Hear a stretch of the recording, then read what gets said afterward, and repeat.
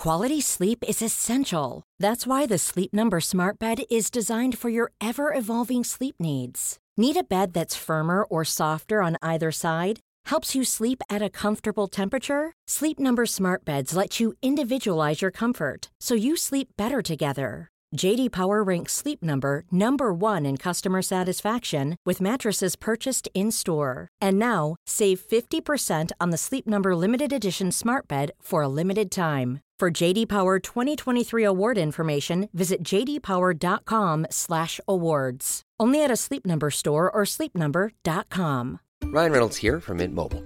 With the price of just about everything going up during inflation, we thought we'd bring our prices down. So to help us, we brought in a reverse auctioneer, which is apparently a thing. Mint Mobile Unlimited Premium Wireless. How to get 30, 30, how to get 30, how to get 20, 20, 20, how to get 20, 20, how to get 15, 15, 15, 15, just $15 a month? Sold! Give it a try at mintmobile.com/switch. $45 up front for 3 months plus taxes and fees. Promo rate for new customers for limited time. Unlimited more than 40 gigabytes per month. Slows full terms at mintmobile.com.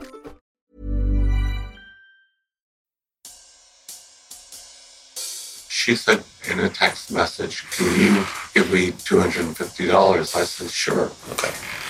What was the understanding of what was going to happen yesterday? There was no understanding. Okay. When she got in the car, I said, "You're in control here. Tell me to turn around and drop you off. I'll drop you off. You know, this is about no stress." Okay. You know, didn't work out that way. When a serious crime is committed in a small town, a handful of detectives are charged with solving the case. I'm Yardley, and I'm fascinated by these stories. So I invited my friends, Detectives Dan and Dave, to help me gather the best true crime cases from around the country and have the men and women who investigated them tell us how it happened. I'm Dan. And I'm Dave. We're identical twins from small town USA. Dave investigated sex crimes and crimes against children. He's now a patrol sergeant at his police department. Dan investigated violent crimes. He's now retired. Together, we have more than 2 decades experience and have worked hundreds of cases. We've altered names, places, relationships, and certain details in these cases to maintain the privacy of the victims and their families. So we ask you to join us in protecting their true identities as well as the locations of these crimes out of respect for everyone involved. Thank you.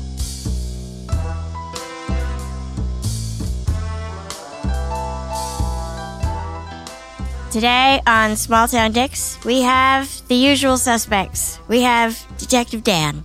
Good afternoon. Good afternoon. And we have Detective Dave. Hey, Yardley. Hey! It's so good to see you. I think that's the first time I've ever done that on one of these intros. I was wondering if you actually knew my name. I remember. And we are so pleased to have with us one of our favorite guests, Detective Robert. Thanks for having me back. Thank you for coming back. Some don't want to come back. I'm just kidding. So, Detective Robert, you have, as always, a really interesting case for us. I do. Let's get to it. Tell us how this case comes to you. Okay. So, at this point in my career, I'd been a cop for 16 years. I've been a detective for about 7 years. So, not so long. Yeah. I am on the downward slope to retirement. So I love what I do, but boy, am I looking forward to what comes after this. Have you started the countdown yet? Yes, I have, actually. There might be an app on my phone. No, but I love what I do. It's important, and I'm very proud of what I do. But one thing that, as a detective, we have been struggling with our sheriff over the years was, whether detectives needed to work Monday through Friday, 8-hour shifts, or 4 10-hour shifts. And so we really had this battle back and forth, and finally we got 4 10-hour shifts. So the only reason I bring that up is on Mondays and Fridays, we're half-staffed, okay? So this case that we're going to talk about, it came in on a Friday afternoon. And again, I bring it up just because we're at half strength on Fridays for detectives. And why is that? So it's just because people work either Monday through Thursday or they work Tuesday through Friday.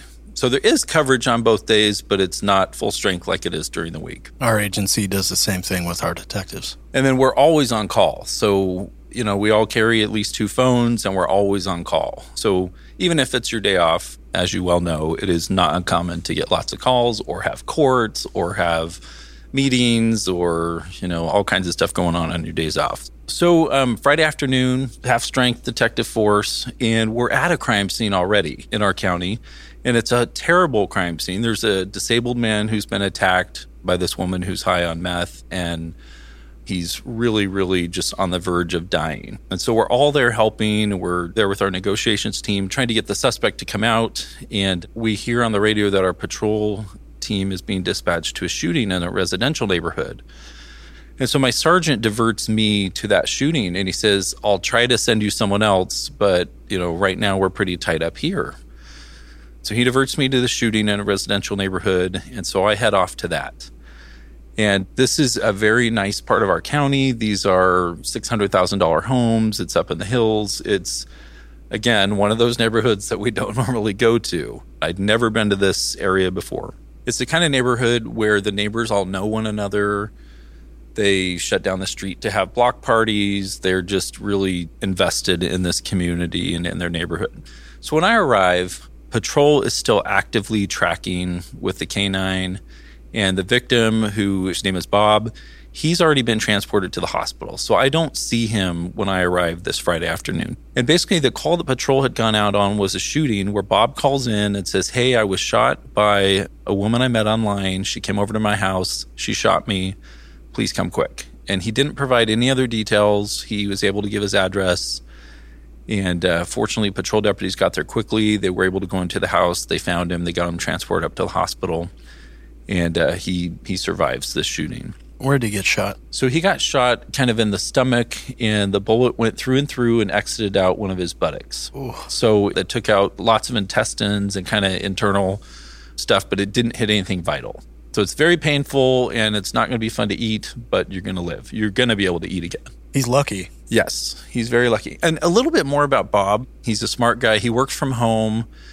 And when I go into the house, when I get there, the first thing I know is very prominently displayed on the walls is he has a PhD and 2 master's degrees from an Ivy League university. So I know just by looking at this that Bob is book smart, okay? I don't think that Bob is very street smart, but Bob is very book smart. And we notice that the crime scene is limited to this large family room upstairs. It's a very big house. I think it has 2 different staircases, lots of rooms, but it's only Bob and his wife that live there. We come to find out that they have adult children, and they're, off living their own lives, and their youngest is in college. And their youngest is supposed to come home for the summer the following day. So again, this is a Friday. Youngest kid's coming home on Saturday from college. Okay, back it up a second. Yeah. He's married and he got shot by a woman he met online? Yes, well, it gets worse. Here's another thing I noticed. This house is spotless. It's very nice and clean. And I walk in, and I know the crime scene's upstairs, but I want to look around. I want to take it all in slowly. I'm not in a rush to do so. I want to take it all in. We're there with his consent. At this point, we don't need a search warrant because Bob has allowed us to look through the house, look through his phone, look through anything we need to do, and we know that the person who did this does not live there and does not have a privacy interest. And do you have a K-9 on site because the person who shot him is not there? Yes. The information that we had was that the shooter, a female, left on foot. And so we don't know where she went once she left the house, so our first thing is to set up containment in the neighborhood and try to contain her within that area and then track with the dog. We do a loud containment. What's that? So the point of loud containment, especially in this case, is we've got a suspect inside our perimeter, and we're going to have police cars in varying directions using their sirens intermittently. So this suspect hears sirens coming from every different direction and goes, I don't know where exactly the cops are. It's probably safest for me if I just stay where I'm at. I see. Okay. And then we've got them locked in, and we use the dog. Got it. So let's say the house is here in the middle of a block. We would actually set out, based on how many number of minutes has gone by, we'll try to set a really wide containment that we can collapse in later. But, if someone is already past your containment, then you can't make it bigger later. So we have lots of patrol cars there with their lights and siren going, and we're hoping that the suspect hears that, kind of hunkers down, maybe hides under a car or hides in the bush or under a porch or something, and then the dog will follow their scent and track to them. With the perimeter, you try to get the person to go to ground. That's what we call it. Hopefully, this perimeter's a good perimeter and they go to ground. And now time is on our side and we can methodically check this area that we blocked off with other patrol cars. And when you say go to ground, you mean literally get on the ground? I mean, anything that they can hide in. They hide in trash cans, they get on roofs, they climb trees, hot tubs, under houses, under decks, anywhere. Got it. And is nobody else home at Bob's house? Correct. You have the run of the place. Correct. So as I'm kind of getting a feel for things and looking around, I see a card on the counter. It has today's date on there, the date that this happened, and it says, "Dear Bob, today is the 40th anniversary of our first date. I love you more and more as each year goes by. I love going through life at your side as your companion, your loving wife," signed by her name. So I'm starting to form an idea of what's going on here. And obviously what happened is wife leaves for work and Bob instantly goes online and starts looking to hook up with someone on this 40th anniversary of this first date. Classy. Yes. So again, the crime scene is limited to this large family room upstairs. And there's some musical instruments and there's, TV room, and it's all this big, big room upstairs. There's a little bit of blood on the carpet. There's a shell casing and there's a unspent round on the carpet. And it's a small caliber .380 handgun round. And we also know there's a deputy that rode in the ambulance with Bob to the hospital. And so we're getting little bits of information, but not a lot. Bob now realizes he's not going to die. He's like, everything else can wait. Let's just kind of make this pain go away. Bob left his cell phone behind. Again, we had consent to look through it. And on this phone, there's only 2 messages. And they're back and forth between Bob and this gal named Rachel, who's our suspect. And it's just saying something similar to, "Where are you in the parking lot?" And that's really all there is to it. And there's a phone number. And that phone number, obviously, we're on it, right? We're trying to find everything we can about this phone number.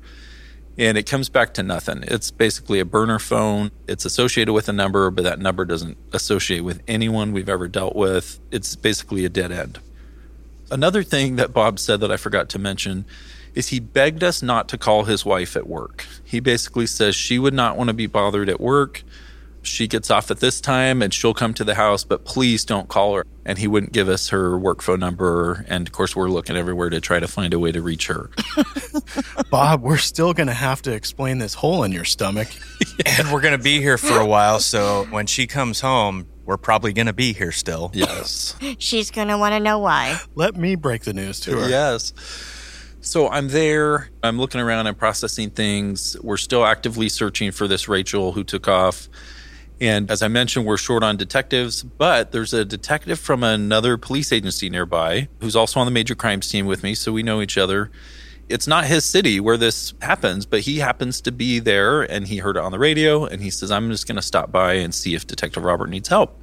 So I am thrilled to see him. He's very experienced, and his specialty is in the cell phone kind of data tracking, downloading kind of tech stuff, which I'm not good at. So I'm thrilled to see him. So he comes by and asks if he can be of any help. And I said, yes, settle in because we're going to be here a little while. And so he agrees to focus very specifically on tracking the suspect phone, which is our biggest lead at this point. So one of the things that Bob told us is that this gal, Rachel, had taken a rideshare to his place. That's what we understood. And it was also Bob's belief that after Rachel shot him and left the house, that she also got into a rideshare vehicle and took off. So I spent a lot of time on the phone with the law enforcement liaison of this rideshare company. And it was probably a couple hours wasted because I got nowhere. It was a dead end. But again, this is the kind of neighborhood where people notice stuff. Our neighborhood canvas in this area, people said, well, yeah, it was weird. They hadn't heard the shot, but they said, we noticed a car in this neighborhood that doesn't belong. It's kind of a beater car, and we think that it was missing one of the windows. So like there was no glass in this window. And so we didn't have a lot to go on. So we're getting little bits and pieces from Bob and this deputy who's in the ambulance with him on the way to the hospital. But this recording you brought us is when you visited him in the hospital, and he's basically repeating what he told the deputy in the ambulance, yes? Yes. Think back specifically to where you guys met up. Yeah. Where was that? That was near. Okay. Whose idea was it to meet near? That was my idea. Okay. Tell me about that and help me understand that. Well, I want this to be, not attracting attention. Okay. So I drove off to meet her there and then drove her back to my place. Okay. Bob said, well, I wouldn't want my neighbors to see her coming to my house with me. Wait a second, though. If he picks her up at the grocery store and brings her back to his house, then the neighbors see her arriving at his house with him. Pull into the garage. And that way he'll open the garage, pull in, close the garage. Oh, I see. Sneaky. You saw where that was going. I did. Oh, duh. That's why you're a detective, Dan. He's a civilian. Former detective. Retired.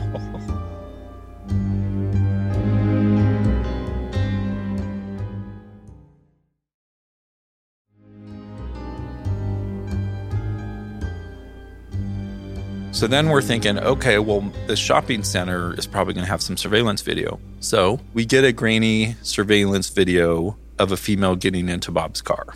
So this is a huge break in the case. It happens a couple hours after I'd been on scene. And again, it's super grainy. Unfortunately, I still don't understand why people have cameras if they're sucky cameras. Like, what's the point, right? One thing we can tell, fortunately, because we do get lucky breaks sometimes, is she's wearing a shirt with a very large letter on it. There's a letter R that's really prominent on her shirt. Oh, R? Maybe for Rachel? Yeah. And that's mostly what you can see in the video. And you can make out Bob's car type and I think his license plate. So we knew that we're dealing with the right thing. While he's talking in the ambulance, is he giving you dribs and drabs of information because he is in pain and sort of fading in and out of consciousness, or because he's not sure he wants to tell you very much? I think it's a little bit of both. Again, he's book smart enough to realize all the repercussions and all the consequences that might come of this. But at the same time, he knows, well, there's 50 police cars in my neighborhood. There's been a fire truck. There's been an ambulance. There's a dog track. I think I'm not going to be able to keep this too much of a secret. Honey, why aren't you cooperating with the police? Someone shot you. Exactly. So it's at this point, a few hours into it, that wife comes home from work. Uh-oh. She's blocked from coming onto the street, and she's like, well, I live up there. And they said, well, what's your address? And she provides Bob's address. And so then we get a phone call, hey, detectives, we have Mrs. Bob here. Mrs. Bob. So Mrs. Bob comes home, and she is just, of course, as you can imagine, she's just stunned and flabbergasted that this could happen in her neighborhood, and not just in her neighborhood, but her house. And when she sits down and agrees to be interviewed, and she doesn't know anything about what Bob is doing when she's not home. She tells us they do not have an open relationship. She says, we've been married forever. She says, in fact, today is the 40th anniversary of our first date. And I told her that I had seen her nice card there. So that kind of concludes that day. Our forensics people come out. They collect all the evidence. They take 1 million pictures. They collect the bullet. We do all our crime scene processing. And then we go home. We release that scene to her. She's able to stay there that night. Of course, her child is coming home from college the next day to stay for the summer. And so we go home. At this point, we have a true whodunit. We have no idea who this Rachel is. We have a little grainy video of her. We have a cell phone number that comes back to no one. And we have the ballistic evidence. Is the neighborhood still locked off? No, they go for quite a long time because it's a shooting that's very serious. They track for probably 90 minutes or 2 hours, and then they call that off, and they let everyone go back to their normal duties. So the next day, another detective and I, we go to interview Bob at the trauma hospital. And he's still in a lot of pain. He's got one of those clickers where he can administer some pain medication when he needs it. And throughout this whole case, he's always very polite and very civil and very nice. And this is when he provides the most detail that he ever gives about the case, is in this hospital interview. So, first, some context. I felt a bit lonely lately, and meaning lately, a couple of years. And it has nothing to do with my wife. She's great. We get along perfectly. But I wanted a relationship that would be kind of reinvigorating, And so I set about to do that. And talking with several young women, because that is invigorating, and I've been sort of depressed lately. This one, she said her name was, I don't know if it is or isn't, and she was eager to, in terms of texting and such, to meet up. And, that maybe is a little unusual, but, I didn't have any reason to think it wasn't, that there was anything wrong. And he tells us that he's a member of this website, a sugar daddy website, that men pay to be a part of and women do not. So women join for free? Yes. And so he tells us he pays $89 a month to be a member of this website so that he can meet younger women. How old is Bob?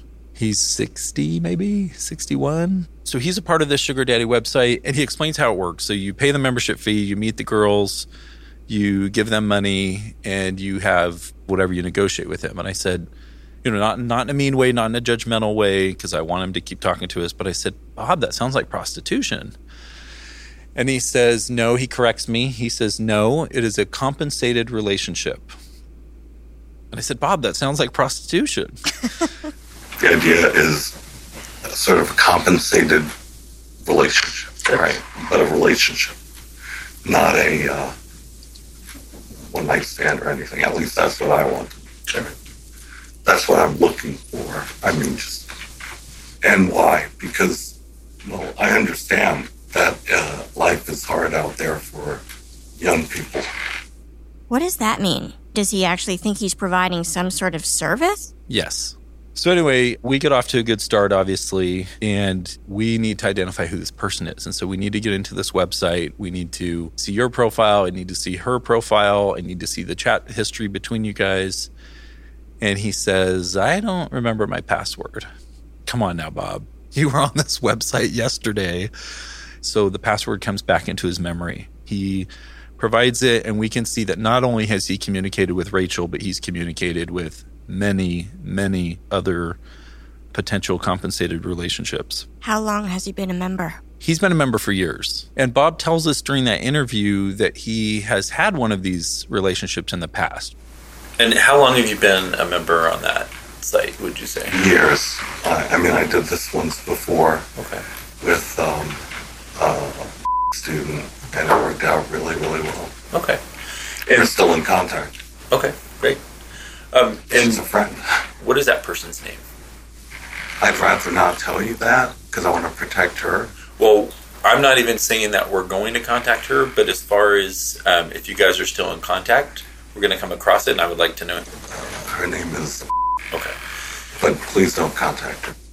He insists that I not contact her, that I not bring her into this at all. But that's your job. Correct. That's what I get paid to do. And I would not be doing my job if I didn't track her down. So that happens later in the investigation. And she tells me that Bob's the nicest guy ever, never had any trouble with him. He was never aggressive. He was never forceful. He didn't make her do anything she didn't want to do. Was it a sexual relationship? She didn't really want to go into great detail about it, but my understanding was that it was. So isn't that prostitution? Yes, but prostitution in our state is a misdemeanor. It has a short statute of limitations. And with what we're investigating here, not interested at all in pursuing that. So she, to me, would have value as a witness potentially for us. So we let her be. We're grateful to know that, that one worked out a little better than this one. But Bob tells us that there's really no expectation of what's going to happen when he and Rachel were going to meet up. So, was there an agreement yesterday that you would pay her that specific amount? Yeah, she said in a text message, can you give me $250? I said, sure. Okay. What was the understanding of what was going to happen yesterday? There was no understanding. Okay. And in fact, when she got in the car, I said, look, this is you're in control here. Tell me to turn around and drop you off, I'll drop you off. This is about no stress. Okay. Didn't work out that way. Okay. No, it did not. But it's... She acknowledged that, she seemed to be part of the conversation and such. Okay. There wasn't any understanding that you guys were going to have sex yesterday? No. Okay. Not, not explicitly that you No, we didn't talk about it. Okay. The first thing I say is, when she got in, you're in control of this. There's no expectation or whatever. Okay. So that's why it's just so super bizarre, because I was going to give her $250 anyway. And again, he says, I didn't have sex on my mind. It's just I'm trying to help younger people because I know this is a very expensive world we live in. That's so nice. Yeah. He's a philanthropist. Good for him. That was not the philan word that I was thinking of. Philanderer?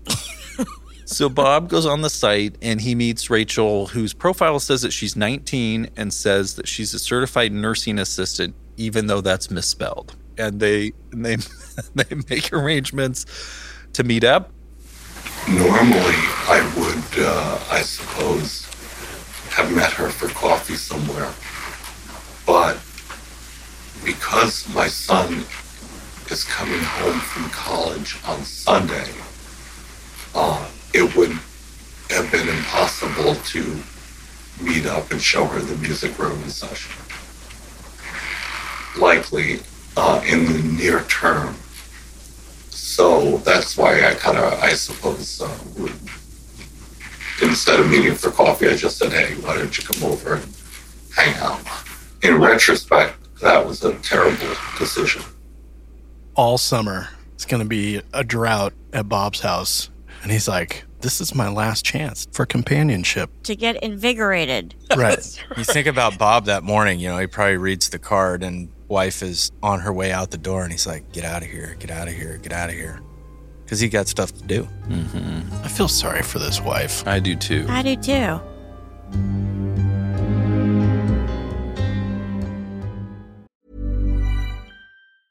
Jewelry isn't a gift you give just once. It's a way to remind your loved one of a beautiful moment every time they see it. Blue Nile can help you find the gift that says how you feel and says it beautifully, with expert guidance and a wide assortment of jewelry of the highest quality at the best price. Go to BlueNile.com and experience the convenience of shopping Blue Nile, the original online jeweler since 1999. That's BlueNile.com to find the perfect jewelry gift for any occasion. BlueNile.com. Quality sleep is essential. That's why the Sleep Number Smart Bed is designed for your ever-evolving sleep needs. Need a bed that's firmer or softer on either side? Helps you sleep at a comfortable temperature? Sleep Number Smart Beds let you individualize your comfort, so you sleep better together. J.D. Power ranks Sleep Number number 1 in customer satisfaction with mattresses purchased in-store. And now, save 50% on the Sleep Number Limited Edition Smart Bed for a limited time. For J.D. Power 2023 award information, visit jdpower.com/awards. Only at a Sleep Number store or sleepnumber.com. Hey folks, Detective Dave here. Let me tell you about SimpliSafe, the home security system that I trust to keep my family safe. I depend on SimpliSafe to provide me and my loved ones with 360-degree coverage of my property and valuables. I love the variety of monitoring sensors available with SimpliSafe Home Security. You get a glass break sensor, which in my experience is one of the most effective tools of detecting a break-in. In addition, SimpliSafe offers motion sensors, entry sensors, sirens, and flood and fire detection. With SimpliSafe Home Security, I have the flexibility to use keypads at multiple entries at my house. This option is especially important to me and my family. I can provide access to people I trust and limit having multiple keys outside of my control, all at the push of a button via the SimpliSafe app. It comes with a variety of cameras for indoors and outdoors. And best of all, SimpliSafe is backed by 24/7 professional monitoring for less than $1 a day. It gives me peace of mind knowing I can leave the house, I can leave town, I can even leave the country, and I know my home is simply safe. The mobile app integration makes it so easy to make sure everything's in place in real time. I check it every day when I'm away from home. SimpliSafe is the best. U.S. News & World Report named SimpliSafe Best Home Security Systems 2024. And Newsweek ranked it Best Customer Service in Home Security. With SimpliSafe, there are no contracts. And if you're not happy with the service or the product, they have a 60-day money-back guarantee. Simply Safe has given me and many of our listeners real peace of mind. We want you to have it too. Right now, get 20% off any new Simply Safe system with Fast Protect monitoring at simplysafe.com/smalltown. That's simplysafe.com/smalltown. There's no safe like Simply Safe.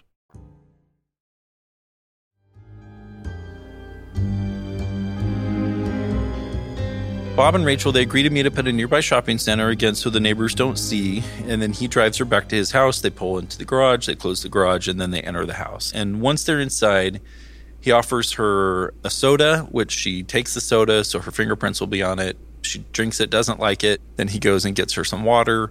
She takes the water. That's something that she touched. And then he says that they used a vape pen together. So these are now like 3 sources where I know that, our suspect's fingerprints are going to be on. So I get pretty excited about this new evidence and hoping to identify our suspect. So he says that they're just chatting along. Things are going great. And at one point she asks, hey, is it okay if I use the restroom?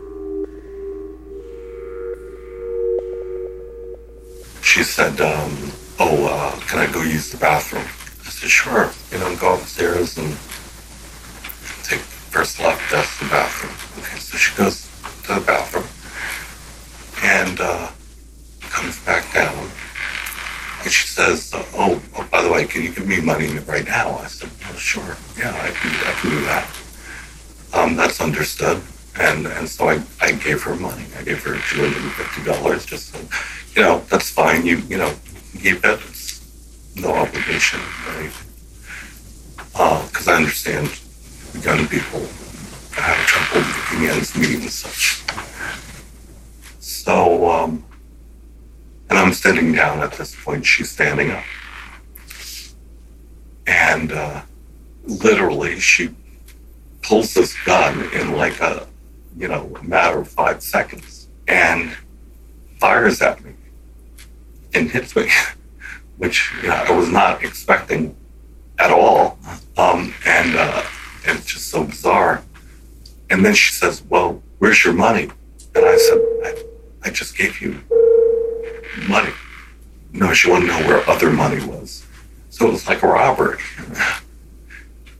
which is super weird because, I'm happy to give her money for free, right? There's no need to rob somebody who's giving you money.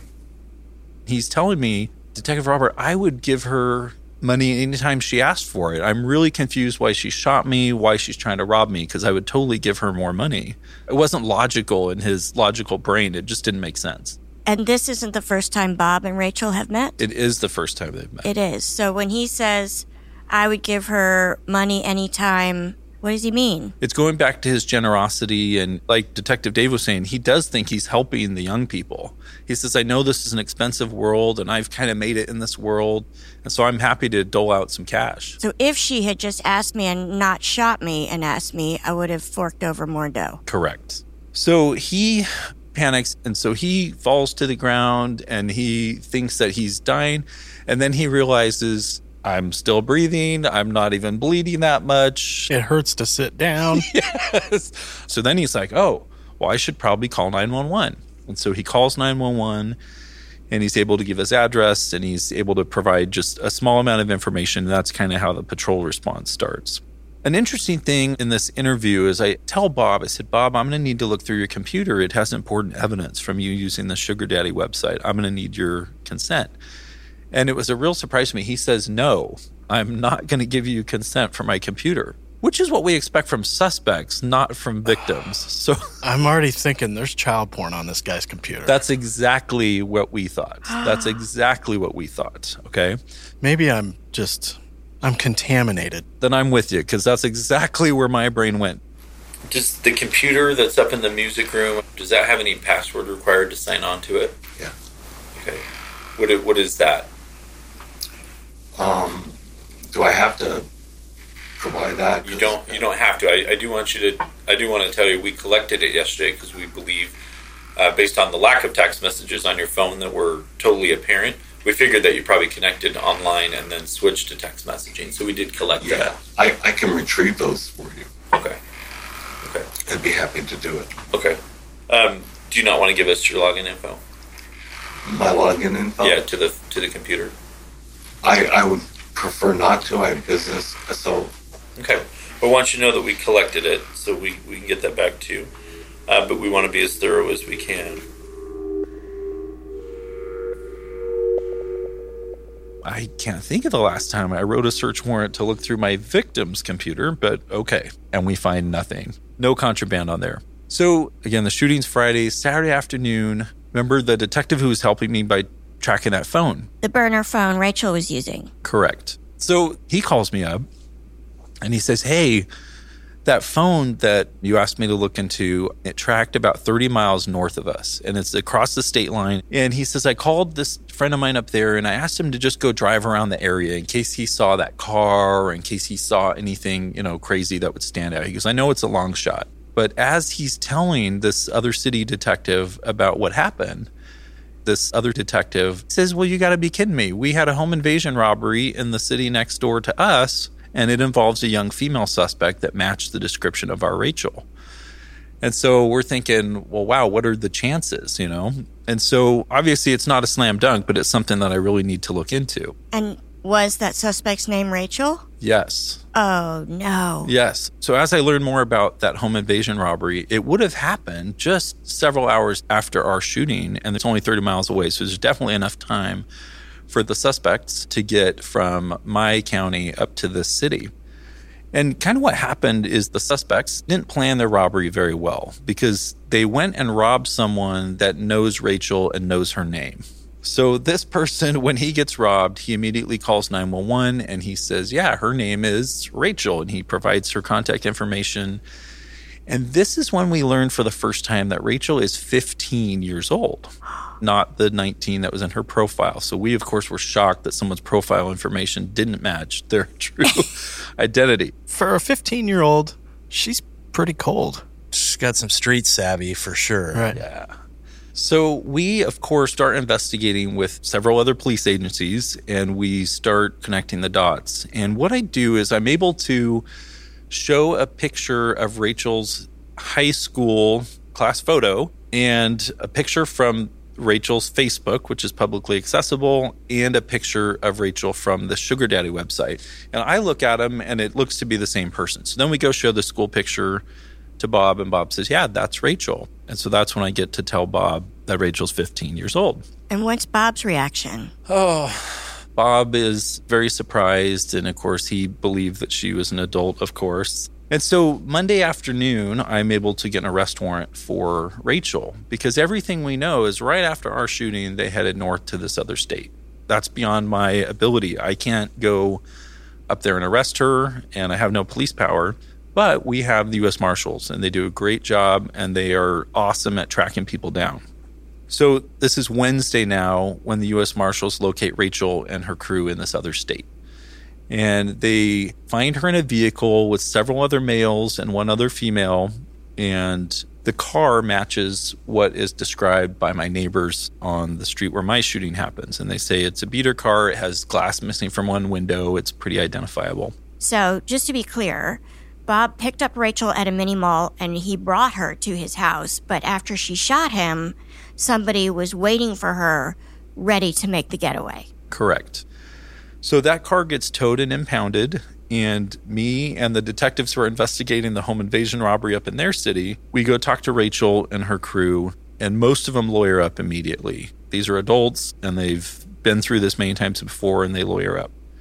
So we talked to Rachel last because we want to learn everything we can about her before we talk to her. And during the interview, Rachel doesn't say very much. She says that she doesn't get along with her parents. She runs away a lot. And she says, I have never been on that site before. I'm not on the Sugar Daddy website, but that is a picture of me. I don't recognize the phone number. I asked her if she'd been to my county before, and she says, I don't think I've ever been there before. And I said, like last Friday, like it's only a few days ago. I don't think I've been there, but I just sit in the back of the car and I go wherever they take me. So we asked her, because of her age difference, we asked her if she is a human trafficking victim. We asked if she's being pimped out, and she says she's not. We show her a photo of Bob. She says she doesn't recognize him, and we're kind of at the end of the interview. And finally she says, quote, it didn't happen for no reason. Her shooting him didn't happen for no reason. Correct. And I said, well, tell me about that. What do you mean by that? And she at first says she felt pressured, and then she says that the man, referring to Bob, the man ran at her and made her feel uncomfortable. But she doesn't elaborate. That's all she says. And I'm trying to tell her, look, Rachel, if this is self-defense, I need you to give me something. I need you to explain that a little bit more. Because right now, you're in kind of lots of trouble. She wouldn't do it. She says she didn't know how she got to our county or how she got to Bob's house. She said it just happened. So now she at least says she was in Bob's house. Yes. So at this point, she does place herself in Bob's house, which, of course, is a successful interview. It gives us that. So then I said, well, tell me more about this car. And she says, well, I don't know much about the car, but it's the same car we just got pulled over in by the marshals. And I said, great. So now I have my suspect car. I have her being there. I know who she is. So she says, I didn't take any money from Bob. I just thought we were going to kick it or hang out or something. I'm like, of course, yeah, 60-something and a 15-year-old, they hang out all the time socially. So she says she didn't know anything about guns, but she said that it came from someone in the car. She claimed not to know who. But then she totally denied being involved in that home invasion robbery in that other city. And who are the people in the car? Are they related to her? Are they just friends of hers? How old are they? The connections are very strange. There's 3 adult males in the car. They all have criminal records. There's another gal who is the driver of that car, and I think she's probably the only one that has a valid driver's license. But there's no easily discernible connection between them. So they know each other socially, and she claimed to only know their first names. It was just really weird how they all got together. And these guys have gang ties. Yes. Yeah. They do have some gang ties, and they're just not up to any good. So we have this long interview because we're interviewing all of this group and her. And so I'm probably 5-6 hours into it at this point. As I leave the interview with Rachel, thinking that I've heard everything she's going to say, she spontaneously says, I shot a guy. That's not good for me. And that was her parting words. Oh. Yeah. We're there. Now I just need... Yes. We got to corroborate her presence in the house with other evidence.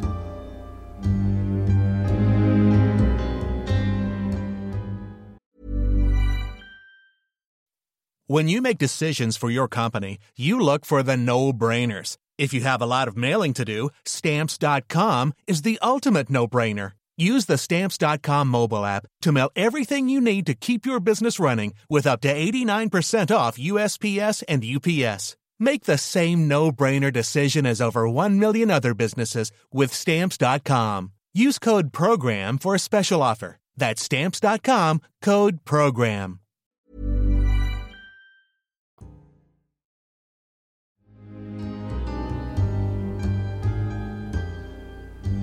So obviously with her being under arrest in this other state, we have fingerprints now, and we're able to compare those. And of course, it comes back to her. It's a good match. So all those people that were in the car with her that night they got stopped, they're booked into jail for serious robbery charges for that home invasion in that city in this neighboring state. And they all stay in custody. Now, in my state, they probably would not remain in custody very long. But in this state, they're staying in custody for quite a while. Why the difference? It's just state by state. So because they're stopped in this other state, I can't write search warrants in that state. So the detectives who are investigating the home invasion robbery write a search warrant on the car that they were stopped in. And what happens is we find the gun that was used in the shooting in my county. We find the same kind of ammunition in that gun. We find some loose rounds of that same brand of ammunition. Our state police crime lab later confirms, yep, it's the same gun that was used to shoot Bob. And then what the detectives do, they write search warrants for the residences of each of the people in that car, which is really kind of going the extra mile. But I was very grateful they did it because in one of the males' homes, one of the guys who was in the car, they find a sweatshirt with a very large letter R on it. That was what we saw in the video surveillance from my case. Oh, wow. That Rachel was wearing. Yes. This went from being a true whodunit to now being very buttoned down and a very solid case. So we're very grateful for that. So I mentioned that Rachel and her comrades, they stay in custody a long time in this other state. And kind of how it works is this other state doesn't want to give my state Rachel until they're done with their case. I mean, it takes probably 12 or 13 months before Rachel is able to come back to our state. Oh. Yeah. And so another detective and I, we actually go up to extradite her. Once the state's done with her, we actually drive about 3 hours each way to go pick her up and bring her back to our county, to our juvenile facility. And then you keep her there while you start to do your case. Right. So that's really when our court proceedings can actually start, is once she's in our custody. We have a 3-hour drive with her. I drive, so we drive kind of quick and we get back to our county. And the whole time she sleeps. So we didn't have to worry about anything because she sleeps in the back. Is that the guilt sleep? I don't think so with her. She probably feels relaxed just to be out of the environment that she's been stuck in for 12 or 13 months. And it's probably pretty liberating feeling, even though you know you're not going to be free anytime. But this is different. This day is different. Yeah. So we have this long drive with her and she sleeps. And then kind of how this other state does things is it's almost like a jail for juveniles. Well, when she gets back into our state, it's pretty intensive on the service. So it's like going to a school that you can't go home from at the end of the day. So it's school, it's structure, it's life classes, it's just a little more services. And so while she's there, Rachel really starts to open up, and she opens up to her counselor and she opens up to her group. And one day we get a call from her lawyer that Rachel wants to talk about being pimped out by the people that were in the car with her. So when you had previously asked her if she was a victim of sex trafficking and she said no, she was lying. Yes. Ugh, the poor girl. And so she sits down with the appropriate people, and she basically goes into great detail about how these people were exploiting her. And she's not vague about it, because remember, she had been kind of vague every time that we talked to her. And she's very specific, and she's very good with details, and actually leads to several federal indictments against people who were pimping her out and someone else out. Really? Yeah. So it was a really, really positive thing that she got caught, that she got stopped, and that she was able to provide this level of information. Going back to the legal proceedings, I'm going to try to say this nicely, but Bob is a victim who's hard to like, okay? None of us liked what he was trying to do and how he and Rachel came into contact. Obviously, we're sad that he got shot, but it's hard to like Bob. And there was something that happened that made it even harder to like Bob. So again, almost a year later, we're having our grand jury proceeding. And so Bob shows up. He gets a subpoena. I've served him myself. He comes to the DA's office, and they said, Bob, who are you here to see? And he says, oh, gosh, I don't know. Let me look at my phone. So he sets his phone down on the counter to look for the DA's last name. And when Bob unlocks his phone, this loud porn video is going in the DA's office lobby. And, of course, there's that awkward thing where he's trying to press all the buttons to get it to stop. I'm guessing that's why he didn't want you guys digging through his computer. Bob's got a lot of layers to him. That story, of course, made it around kind of quick. Jesus, Bob. Bob has issues. Clear your history before you enter the courthouse. Yes. So for all the reasons I stated, we're very concerned about Bob's jury appeal. We're very concerned about putting him on the stand. We're very concerned about what this could look like. Fortunately, Bob also worries about this, and he doesn't want the attention, and I'm thinking that he doesn't want his wife to continue thinking about this incident. So Bob is not screaming that Rachel go to prison. He's not screaming that, she'd be locked up forever or anything like that. Bob pretty much says, I want something fair to her so that this won't ruin her life, and I trust you guys to do what's right. And so what ends up happening is that Rachel gets a very structured and tailored deal in exchange for that testimony that she provided against those pimps. And last I heard, she's doing very well. She's completing her education. She's doing everything that is required of her, but she will not be spending any more time in custody. And she's back in the world, and hopefully she makes great choices and hangs out with the right crowd. But that is about as positive of a resolution to this case as I can think of. That's amazing. What about Mrs. Bob? They are together and continuing to live where all this happened. Okay. How are those block parties? Awkward. Did you guys ever uncover evidence that Rachel kind of had a substance abuse problem?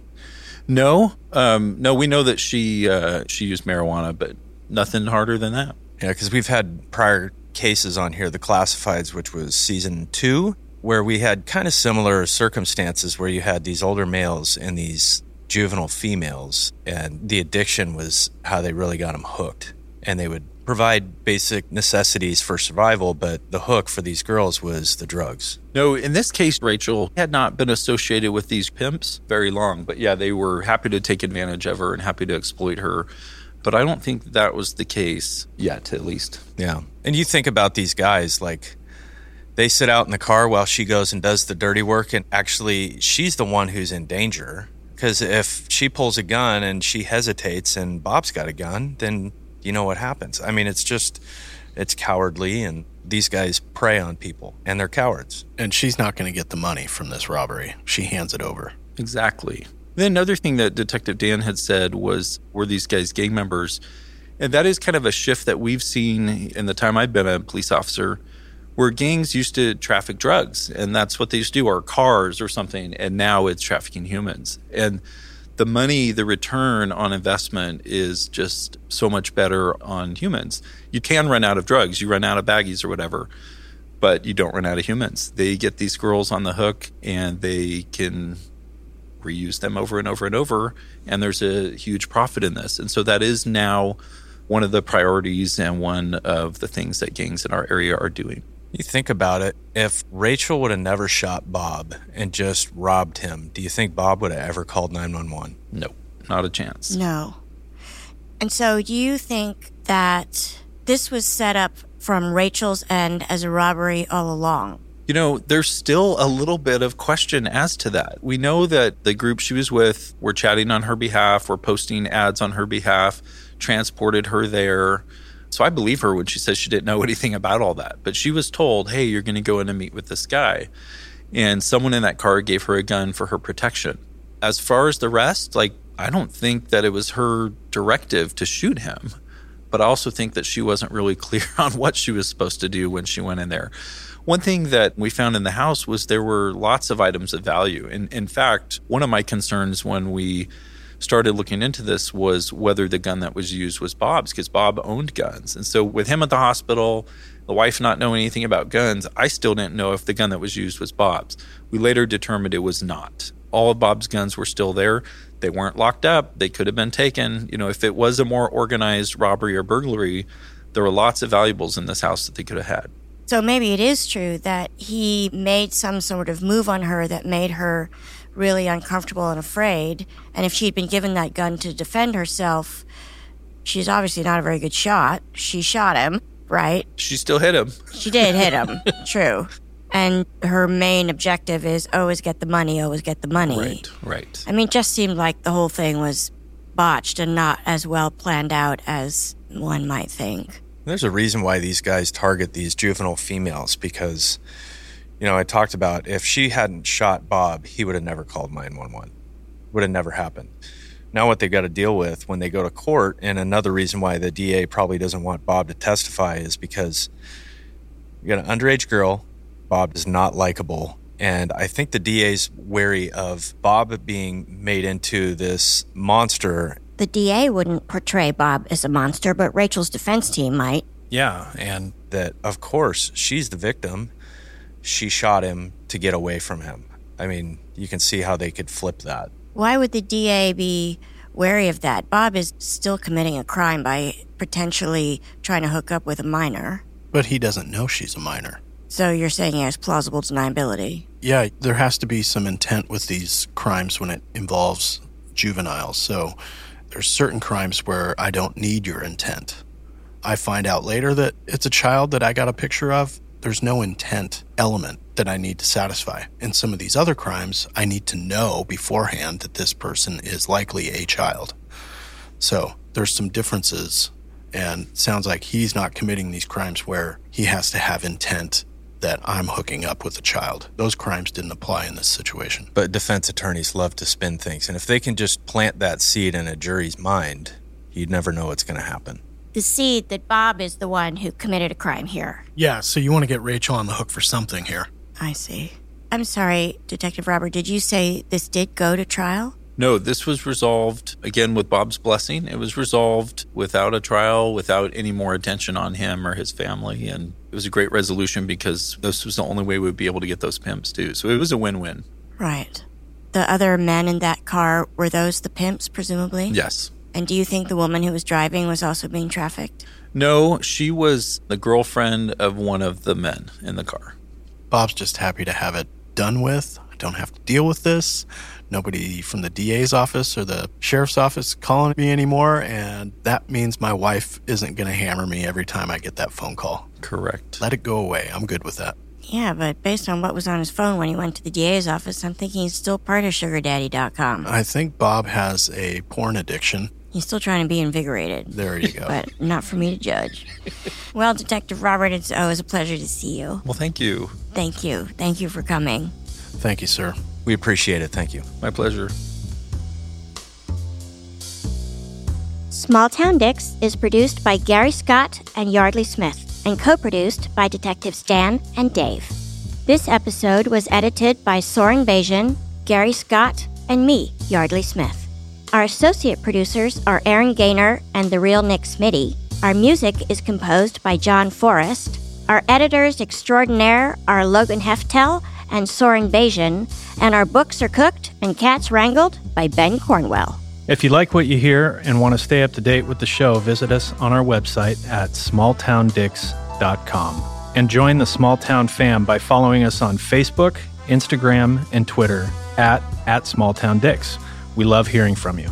And if you support us on Patreon, your subscription will give you access to exclusive content and merchandise that isn't available anywhere else. Go to patreon.com/smalltowndickspodcast. That's right. Your subscription also makes it possible for us to keep going to small towns across the country in search of the finest, rare, true crime cases told, as always, by the detectives who investigated them. So thanks for listening, Small Town fam. Nobody's better than you.